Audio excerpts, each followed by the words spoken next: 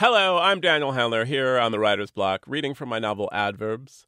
The novel is about love. It's about a bunch of different people and a bunch of different kinds of love, while meanwhile, below the surface of the earth, a volcano is bubbling and threatening to lava everyone away.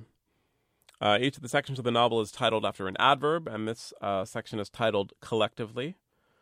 As some may know, I also write books under the name Lemony Snicket.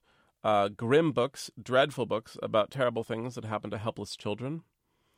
And these books have inexplicably become quite popular. And I think an armchair psychiatrist might say that Collectively is written out of the kind of anxiety that accompanies a sudden and strange popularity. Collectively. Saltwater taffy is, I guess, made from salt water and a whole bunch of sugar, spun or woven or beaten into a substance they sell down by the boardwalk. If you're in San Francisco, as this love story is, you can head south and see it being made in a shack, next to the shack where they sell tickets and next to the shack where they fry up calamari and give it to you for a price. Just follow the signs. You can't miss the signs they put up. This is love, saltwater taffy. Pretty much everybody has had some. Somebody offers it on a day when you have nothing to do, and most likely you'll take it and put it in your mouth. It unites us, saltwater taffy, but whose favorite is it? Who likes it best? Just about nobody. So why do we eat it? This love story is about this style of love, this sweet thing that exists unasked for, that everybody eats out of the same bag. But also it is about what it says on the shack. I was there myself, and the large sign said, "Come in and watch us make it." I did not want to. Some things are private, no matter how many people know about the sugar and the spinning and such, and this love story is about that part of love, too. There's a song called Please, Mr. Postman, or maybe it's just Mr. Postman. The postman always had it in his head. It was one of the downsides of his job, that and vicious dogs. He explained this to his son as they reached a flat part of the hill, which, like a bunch of things, was a false ending. If you had a bird's-eye view, you could see there was more to it. The postman, in effect, had a bird's-eye view from all the days of climbing this hill with mail for everybody. The son's name was Mike. It was Bring Your Daughter to Work Day, which after much debate had been changed to Bring Your Child to Work Day to make it more inclusive. It was fairer this way. It united more people, so the postman had Mike with him on his route. Most people think it's just delivering mail, just finding the right house and slipping it into the slot, the postman said, but there's more to it than that. He started to list some things about his job Mike might not know, more or less off the top of his head. Mike sort of listened. Everybody gets mail is the thing, no matter where they live. Mail unites us, son, and at a time like this with volcanoes and wicked men, we need that. My teacher says the volcano thing isn't true, Mike said. She would, that teacher of yours, the postman said. Teachers used to be city employees and they never got married, and now look, they still are. But in my day, we all had to stand up and say the same thing to the flag on the wall. Do you do the pledge? I don't think so, Mike said. I don't think we've had that yet. In my day, you always did, the postman said. We would all stand up and say the same thing about indivisible. Blah, blah, the state of this country. Blah, blah, blah, blah, blah, blah, blah, blah, Mike. Blah, blah, blah, business addresses, or blah, blah, blah, private homes. Mike wasn't listening, except perhaps a little bit. His father's voice was like the dull sound of the sea. What? He said. What's private homes? You know what private is, the postman said, slipping some mail into the slot. You can't go in unless you ring the doorbell and someone lets you in.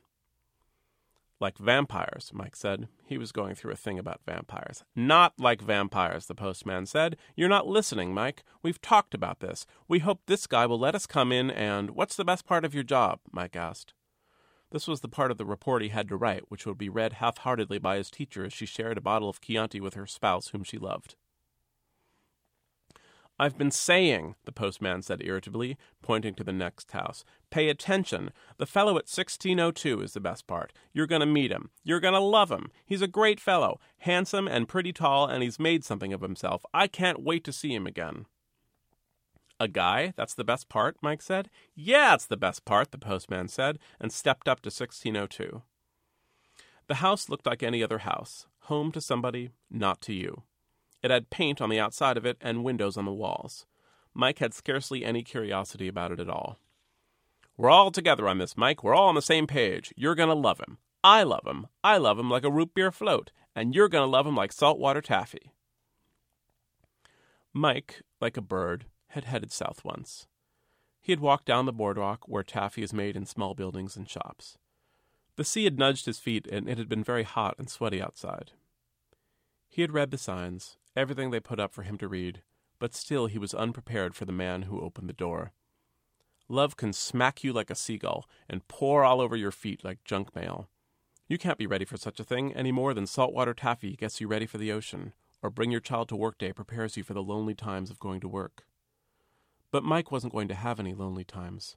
Not lately, or not in the immediate future. No way with a door opening like this one. "Can I help you?" the fellow said, and Mike just loved him. Why wouldn't you? Mike loved this fellow on the spot, like his father said, particularly his necktie and the way he grasped his hair with one hand distractedly as he looked out at the postman. Love flowed through Mike and stuck to the roof of his mouth like a sticky, sticky sweet. This fellow from 1602. This man who suddenly showed up on the route and opened the door. "Hello," the postman said. "Hello, this is my son. I wanted him to meet you, and he did too." Hello," the fellow said. "We both totally think you're a great guy," the postman said. "We both love you. We just want to come in for a minute." "It's not really," the fellow said, "it's not really a good time." "Just for a minute," the postman insisted, and Mike nodded in agreement.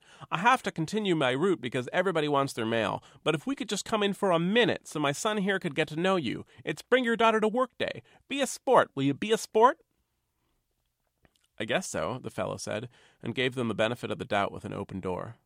The postman held the fellow's packet of mail out and flipped it back toward himself and his son. "I won't give you your mail," the postman said playfully, "until you let us in for a few minutes." "I already said okay," the fellow said sharply, and Mike flushed a bit. This is love, and the trouble with it can make you embarrassed. Love is really liking someone a whole lot and not wanting to screw that up. Everybody's chewed this over. This unites us, this part of love. Mike walked through the door into 1602 and just beamed at this fellow, all smiley with admiration and liking him a lot. "Make yourselves at home, I guess," the fellow said, and just past the door was a sort of living room kitchen combo where Mike could see the fellow cooked and ate and sat on a sofa and put his feet up on a table with magazines. Mike didn't care which ones the fellow subscribed to because Mike subscribed to the fellow. "I was just going to excuse myself," the fellow said, adorably, when the doorbell rang. "Okie dokie," the postman said and led his son into the room to sit. The fellow at 1602 left, and the two visitors suddenly realized there was a woman in the room with them who had been concealed by a floor lamp. "Hello," the woman said. Her name was Muriel. "Oh my," the postman said, half rising from the sofa. "I didn't realize he already had company." "Yes," Muriel said. "We're having something of a reunion, actually."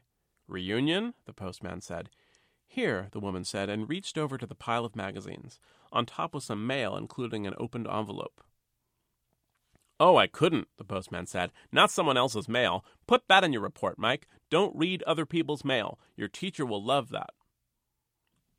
"It's okay," Muriel said, handing it over. "Read it." The fellow at 1602 washed his face more than necessary, as we all do.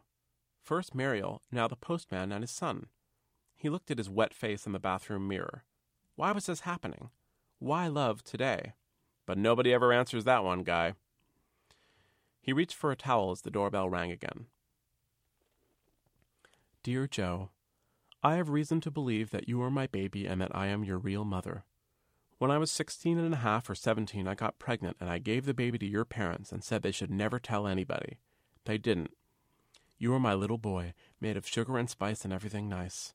I named you Joe for obvious reasons, and as the years went on, I was very lonely, so I hired 2 detectives to find you, the source of my regret. I don't want money or anything. I am a normal person like everybody else, and I just want to get to know you because you are my baby, baby. Love, Muriel, your real mother." "So," the postman said, handing the letter back, "the guy's name is Joe." "I like the name Joe," Mike said. "Who doesn't?" the postman said. "And you're Muriel? Well, all I have to say to you, Muriel, is congratulations." "Excuse me," the fellow said, walking through the room. "I have to answer the doorbell." The fellow kept walking, amazed at his own decision to pretend he hadn't heard what they were talking about. It wasn't true, in any case. The fellow at 1602 looked exactly like his father, and overall the letter was suspect. Last week he had received a letter on the same stationery, telling him he had won a prize, and it was signed, Muriel, your prize deputy. He hadn't answered that one, and now he was thinking both letters were limp ruses to get into the house. But now Muriel was in the house. She was in the house, and all she wanted to do was sit on his sofa and get to know him. Where did he work? Where did he find that tie? Did he grow up happy with his fake parents? This is love, the plain truth once you get inside. Like a peacock, we all show off with the plumage. Come in and watch us make it. But then it's just the same story. Sugar and spice all spun up. We're all mostly salt water. Love is candy from a stranger, but it's candy you've had before, and it probably won't kill you. It's just hitting me, the postman said as soon as the fellow was out of the room, that the name Joe is never on the envelopes I give this guy. I have no idea if his name is Joe, Muriel confided with a whisper. I made up the whole letter, just about. I just love this guy. I love him. I love him and I want to get to know him. I know, the postman said. Isn't he a peach? I love him, Mike said, and I've only known him for a few minutes. That's how it goes, the postman said. It's like a miracle. You're lucky it was Bring Your Daughter to Work Day. Let's look at his books. The three lovers shared a look and got a case of the giggles. There was no competition among them, but otherwise there was nothing unusual. The books, too, were nothing unusual, something by Alice Walker, for instance, a very popular author, and several books on things that interested him. They say love is in the details, that it's the little things that make a person special, but then why are the love songs so alike? It's your smile, it's your eyes, I love your eyes and your smile. I like to go to the beach with you, but really the beach is so interesting and pretty that you could take anyone to the beach. The girl singing that song, Please, Mr. Postman, just wants a letter from some fellow, and you just make up who the guy is. You're encouraged to do so, to draw up the details that bring you to love him, so why shouldn't you go into his house where the details live? That's what the guy who delivers the organic box told himself, as he turned off the same song on the radio and stopped his truck at 1602 and rang the doorbell for obvious reasons. Just for a minute, the fellow at 1602 said with a sigh, I already have 3 people here. I didn't want to insist, said the guy who delivers the organic box. He was holding a box of heavy cardboard filled with organic fruits and vegetables and other products. The gentle hump of a mango, the perky celery, and a plastic container of yogurt were peeking out of the top of the box like they wanted to be with this guy. Just lay eyes on him for a few moments, his pretty eyes. It's just that I think you're totally super and I want to get to know you. Get in line, the postman said, and nearly everybody laughed. Do you guys love him too? The delivery guy said, putting the box on the counter. Hell yeah, Muriel said. I love this fellow like he's my own baby. I like his necktie, Mike said. We're all on the same page, clearly, the postman said, putting a book back where it belonged. I've been watching this guy for like 6 months, said the fellow who delivers the organic box, pointing to the fellow at 1602 with an eager, open palm. Ever since I got on this delivery route, he's a terrific guy. I love him, the postman said and winked at Muriel. Who doesn't, the delivery guy said. He's the rat's pajamas. It's cat, Mike said. His teacher's unit on idiomatic expressions had been almost a complete waste of time. I knew it was some animal who had the pajamas, said the fellow who delivers the organic box. Cat. I'll have to remember that. Now, where do you keep your blender? Call him Joe, Muriel said. It's a name I made up for him, a term of endearment. Try it. Where's the blender, Joe? The delivery guy tried, but he'd already found it in a cupboard. There are only a handful of places where a blender is kept. If you live with someone romantically, for years even, you could switch to a new person and find their blender within moments. Look, the fellow finally said, and everyone looked. He fussed with his hair in that way people love and gave everyone a little smile like he didn't really mean it. All this is very strange for me. Like you're walking on air? Mike said. No, the fellow said, another kind of strange. It can't be any kind of strange, said the guy who delivers the organic box. You asked for it. I did not ask for it, the fellow said. Sure you did, the guy said. Every week I deliver organic food right here to this house. Look, we have tomatoes, mangoes, beautiful kale, homemade salsa, wild clover honey, celery and fennel and potatoes, and a thing of organic yogurt from the dairy down the highway. Look at all the flavors here. I bring you them because you want to eat them. You signed up for it, Joe. "And I give you your mail every day," the postman said, "except Sundays and holidays. Why shouldn't I think you're terrific and stop by to tell you so?" "I'm putting you in my report," Mike said. "It's for school." "That's not the same thing," the fellow said. "The hell it isn't," Mariel said. "I love you like my own son, and you don't want me in your house?" "Yeah, it's my house," the fellow said.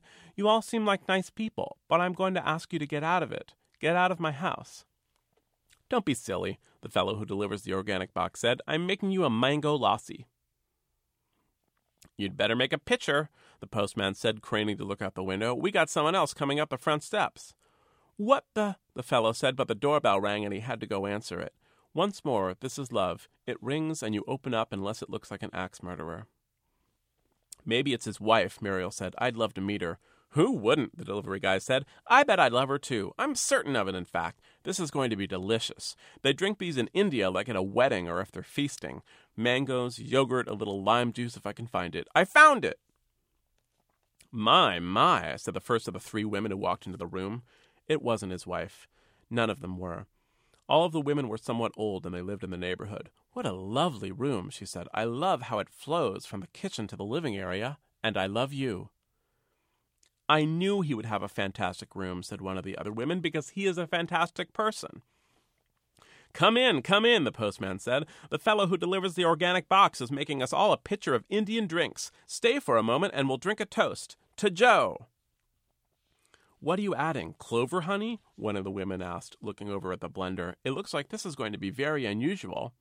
"Well, I suppose it's a somewhat unusual situation," Mariel said.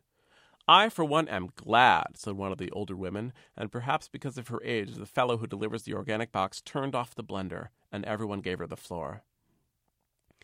"I had a story I was going to tell," she said. "I was going to say that I had a rare disease of some sort and I needed comfort, or that I was anxious for my mail, and that I saw the postman go into this house and not come out, so I couldn't wait anymore, or I wanted to make sure nothing was wrong. But I'm not anxious for my mail. I'm healthy as a donkey, and no one writes me, just companies hungry for money. Dear valued customer, they say, but I know better. Who gets real mail nowadays?" "It's not donkey," said the fellow at 1602. "It's horse." "Joe gets real mail," Muriel said, and lifted her letter from the table. "I wrote him a real letter." "Then read it to me," the woman said, "or make Joe read it. Tell me a story to pass my time. I find you interesting, Joe, so nearly everything you say will be interesting, too. I love you. I could say I'm lonely, but that's not the only reason. So many days you passed me by. See the tears standing in my eyes. You didn't stop to make me feel better by leaving me a card or a letter. Mr. Postman, look and see if there's a letter in your bag for me." "I hate that song," said the fellow, "but let's be honest, that song is an enormous hit. It's most certainly part of a hit parade, and everyone loves a parade." Joe found, to his mild amazement, that he was having trouble not singing along with the love song that was now in the air. "I want you all to leave," Joe said, but he was still adorable to the whole crowd. "This is private property, and you're in flagrant disregard." "Flagrant disregard? Get him," Mariel said, or clucked. "Let your mother tell you something, Joe." "I don't want you to tell me anything," Joe said. I'm not the terrific guy you keep telling me about. I'm not made of sugar and spice and everything nice. I'm made of rats and snails and puppy dog tails. I lie sometimes. I have broken people's hearts. I'm looking for love, I'll admit that, but now that it's here in abundance, I'm afraid of commitment, and I want you, please, to leave me." "It's not rats," Mike said, and bit his lip. "Now look," said the postman, "you've upset my kid." "Why are you here?" the fellow from 1602 said. The postman threw the packet of the fellow's mail on top of his other mail on the table in the guy's house. "I'll try to explain," he said, and then he tried to explain the idea that's here. It's an idea we're more or less stuck with. Isn't love a sharing? Isn't it opening your bag of sweets and passing it around, or whipping something up out of groceries you brought to someone else's house? And if it's a sharing, then you have to share it. Love makes the world go round, the hit songs collectively tell us, and the world is full of people you don't know and might as well be nice to because they won't leave. Some of the people you won't like, but every day we wait for the postman and he hardly ever brings something good. "Let us love you," the postman was trying to say. "This time let everyone love you," but this kind of talk wasn't really his style, so he just said, "We love you, Guy. It's your eyes and your smile and your necktie and shoes. You are terrific, and we love you, and you're a sport, so be a sport. Take a mango lassi and drink with us." For in the hubbub of things, the fellow who delivers the organic box had easily found glasses for 8. They were fancy glasses, not ones the fellow used often due to their delicacy, but why not use them now, even if they break? Why not fill them while they last? "We love you, man," the postman said, and held out a glass like you'd hold out a bag of something made by the sea. "We all want what's in the bag. You'd have to be crazy not to take some. Have you ever had a mango lassi? Thick down the throat, crazy orange, delicious and happy if you like that sort of thing? What else can a fellow do, in the grip of mango and yogurt and fruit, spun up into a substance just like love? It is love. It's part of it." "Come on, Joe," Mike said, and Joe reached out and closed his hand around something sweet. To subscribe to the Writer's Block and hear more stories, why not visit www.kqed.org/writersblock. The Writer's Block is produced by KQED.